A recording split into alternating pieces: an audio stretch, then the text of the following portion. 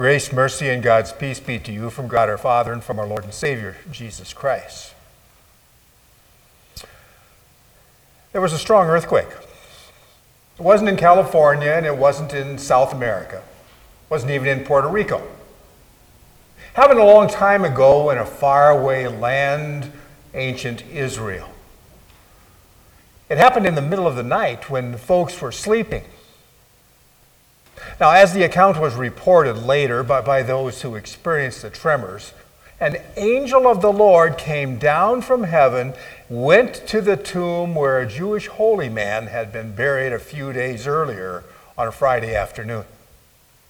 Now, the angel is reported to have rolled the huge stone away from the entrance to the tomb.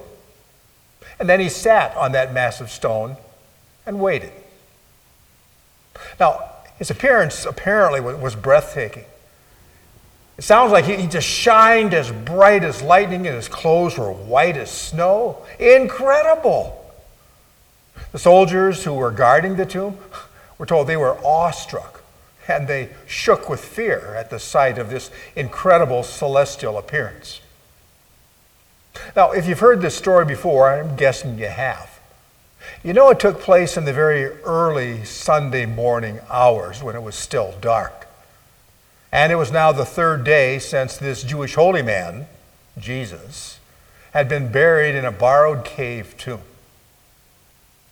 We're told several ladies were finding their way toward the tomb in the semi-darkness.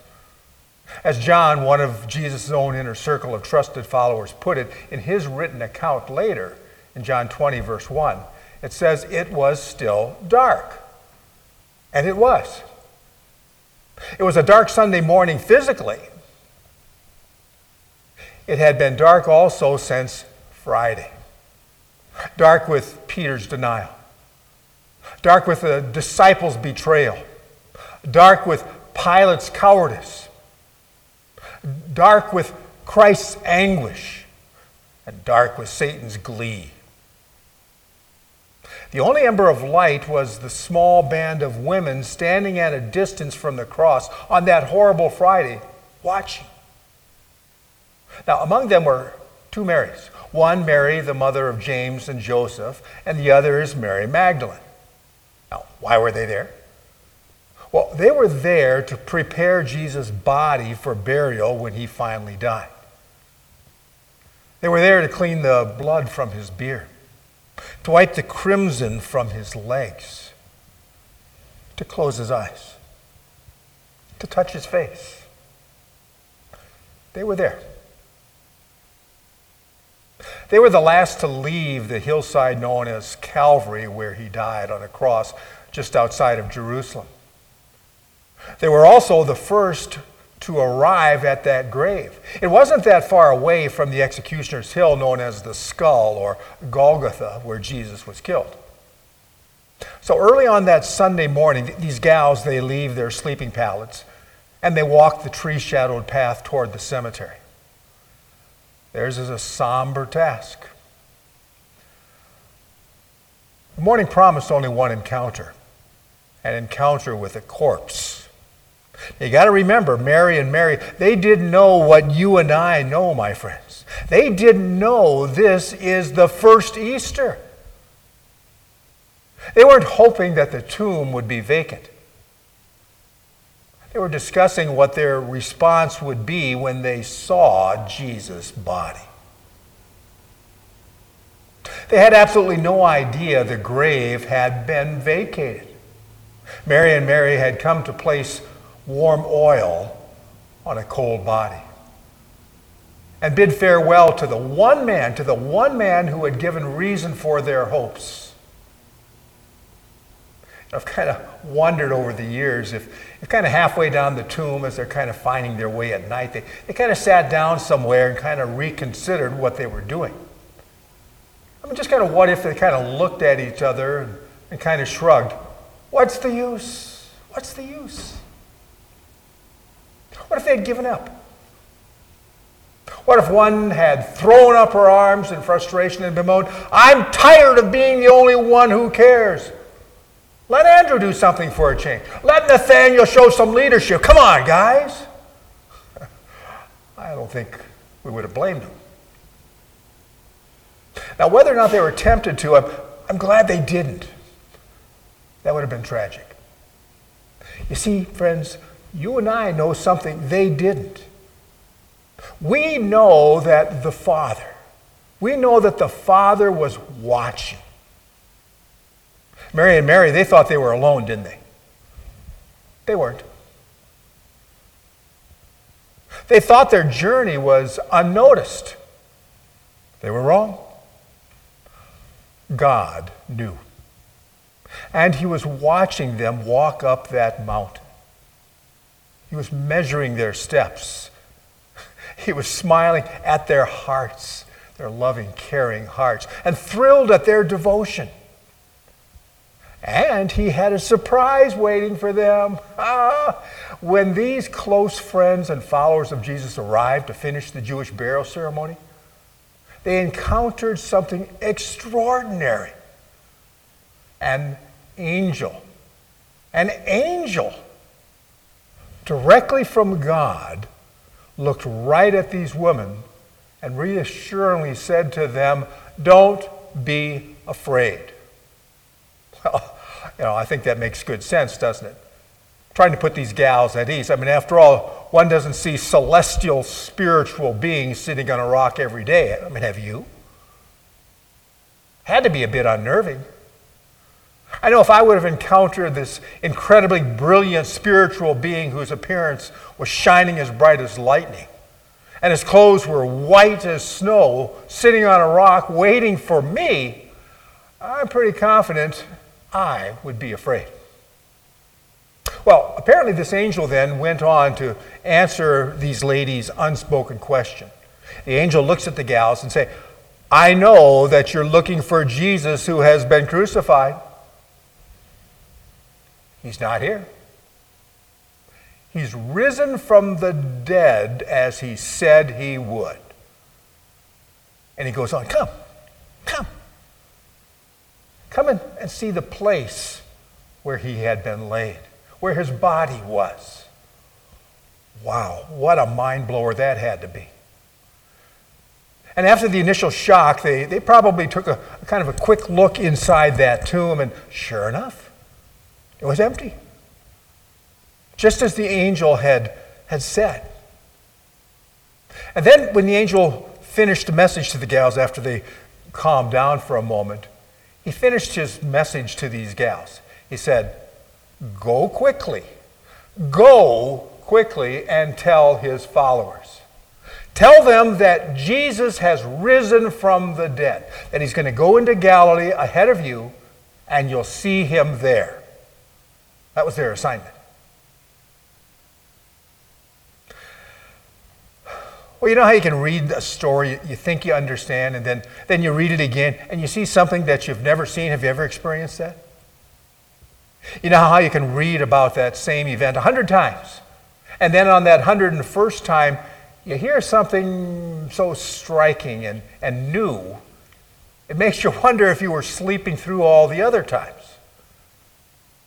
Well, only God knows how many times I've read this Easter resurrection story, a couple hundred probably.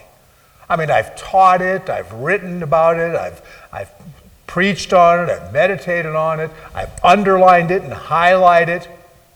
But you know what I saw today? It kind of caught me a bit off guard. One of those kind of smiles and going, well, duh, why didn't I see this before? Because a question came to my mind as I read the text. And the question was this: why? Why did the angel move the stone? For whom did he roll away that rock? For Jesus? That was kind of the thought for many years. I just assumed that the angel kind of rolled this, because it was a massive thing, kind of moved this stone so Jesus could come out. But then, as you think about it, did the stone really have to be removed in order for Jesus to exit? Did God have to help him? Was this death conqueror so weak he couldn't push away the rock? Kind of, hey, Could somebody out there move this rock so I can get out? Oh, no. I don't think so. Do you? Well, the text gives us the impression that Jesus was already out when the stone was moved. You see, nowhere did the gospel say that the angel moved the stone for Jesus. Okay, what's the logical follow-up question? For whom then was the stone moved? Well, again, listen back to those words that the angel said to Mary and Mary. He said, come on, come and see the place where his body was. Come and see. That stone had been moved not for Jesus, but for the women. Not so Jesus could come out, but so that the women could see in. Come and see. Come and see. Well, Mary looks at Mary, and she sees this grin, no doubt. Grinning, that same grin that Mary had when the bread and the fish kept coming out of the basket that Jesus had provided. That old passion was flaring. Suddenly, it was all right to dream again. And then what does the angel tell these gals? He said, go, not just go leisurely meandering, go quickly and tell his followers. Jesus has risen from the dead. He's going to Galilee ahead of you. You'll see him there. So the gals did. Now, we're told that the gals were afraid. Doesn't surprise me, does it you? But here's a very important insight for us. And I think it's one that we can take away, one of two I want to share this morning. And that is, these women didn't stay afraid. These women didn't stay afraid. In fact, we're told they were very happy. They couldn't wait to get back to where the rest of Jesus' discouraged and frightened disciples were hiding. I mean, the guys were just itching to tell that group what they saw and what the angel had told them. I mean, their joy and excitement, they almost made them quiver, didn't it? And it made them forget their fear. I love that. I love that. Their joy in Jesus trumped their fear of the grave. Couldn't say that again. Their joy in Jesus, it trumped their fear of the grave. I love that because our God of surprises strikes again. It's kind of as if he said, I can't wait any longer. They came this far to see me. I'm going to drop it on them. Well, here's where it comes down to you and I today, my friends. In our world of fear, in our unknown, in what's going to happen today and tomorrow. What happens when these restrictions are lifted, when the millions of people out of work are looking for their jobs back or for new positions? What happens? Where are we going? You think we got reason to be fearful? Yeah, we do. But here's something that I think is helpful for us, my friends, as sons and daughters of God. And that is, God is going to do something for the faithful. You see, just think about it. When the tomb was too old for babies, Sarai got pregnant by Abraham. And just when the failure is too great for grace for David, the sinning king, David is pardoned. And just when the road is too dark for Mary and Mary, the angel glows, and the Savior shows the two women that he's alive. And their lives would never be the same again. So what's the lesson? Here's our second takeaway. 3 words. You can handle this one, friends. You can handle it. Don't give up. Pretty simple. Don't give up.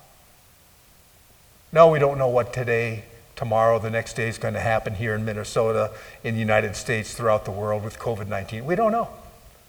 Hopefully, it's on its way out. Hopefully, we'll be able to restore and keep going. But my friends, regardless, don't give up. Is your trail dark? Don't sit. Is the road long? Don't stop. Is your night black? Don't quit. God is watching. God's watching. You know, for all you know, right at this moment, he may be telling the angel to move the stone for you. Maybe the check is in the mail. Maybe you got part of that stimulus check already. Hopefully it brought a smile and hopefully it'll be helpful. Maybe some other check is on the way and in the mail. Maybe God rolls away the stone where an apology may be in the making because of some distance and hostility between friends, loved ones, neighbors. Maybe God is rolling away that stone where job contract may be on your desk, in your mailbox, on the phone. But regardless, don't quit. For if you do, you may miss the answer to your prayers. I'm guessing you've been praying, haven't you? If you haven't, come on, folks, get with it. You see, God still sends angels, and God still moves stones. May God do so for you and for me, so that we don't give up, and that we can enjoy each day that we're given, knowing that we're with our Lord, and He with us. We ask these things in Jesus' name. Amen.